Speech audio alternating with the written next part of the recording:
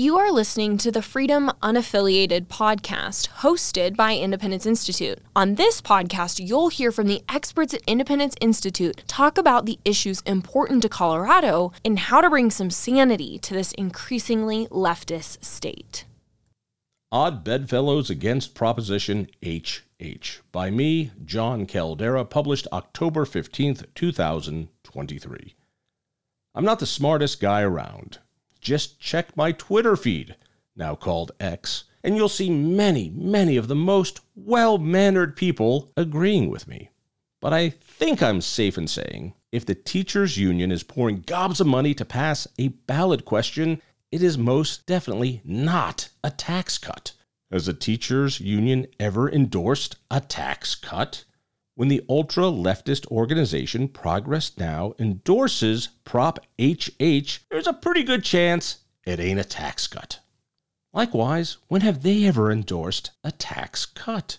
The always tax slap-happy Bell Policy Center is making sweet love to Prop HH, saying, quote, "The additional revenue for schools under Proposition HH will help Colorado students catch up with their peers across the country." You see, quote, additional revenue is a tax increase, not a tax cut. Even though your Prop HH ballot starts with a very seductive language, quote, "Shall the state reduce property taxes for homes and businesses?" you can be sure it raises more taxes than it cuts. Turns out, a lot more. You see, the legislature puts a tax increase on the ballot, and they can write it any way they like. That means lie, to tempt you to vote for it. Indeed, HH gives the tiniest, brief property tax relief, still with the highest property tax increase Colorado has ever seen, paid for by losing our Tabor tax refunds forever. So I assumed many short-sighted business lobbying groups would support it, or at best, stay neutral. The Colorado chapter of the Federation of Independent Businesses, NFIB, representing small businesses, the ones hardest hit by skyrocketing property taxes, did the arithmetic. Overwhelmingly, their members screamed no. They urge voting against Prop HH. Property tax is a larger line item expense for these folks than for homeowners. If any constituency should have fallen for Polis's bait and switch tax increase, it should have been them. But knowledge of basic math is powerful. Realtors are in the job of selling homes. Higher property taxes retard property sales. The easy call for the Colorado Association of Realtors would have been to rubber stamp HH. Yet they did not. They too are urging you to vote no. Why? Because they know if you have more money in your pocket, you'll have more money to buy a home. HH is the largest tax increase in Colorado history and will put home ownership out of the reach for generations to come. And if that's not obvious, it's bad for realtors. So HH is a colossal tax increase. Therefore, governments throughout the state must love it.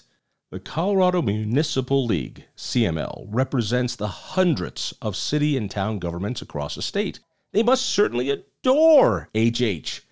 Except they don't.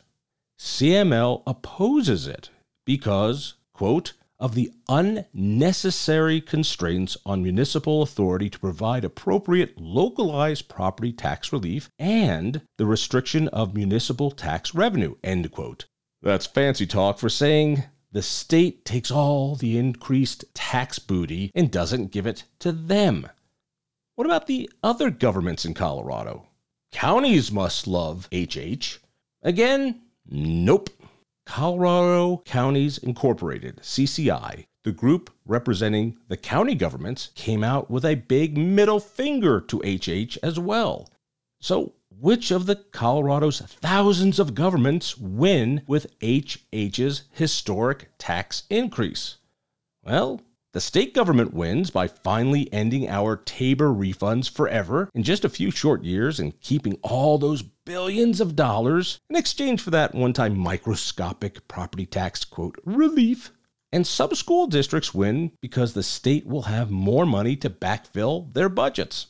That's about it. Heck, tiny governments in Colorado understand it hurts them. Even the library districts are coming out against HH.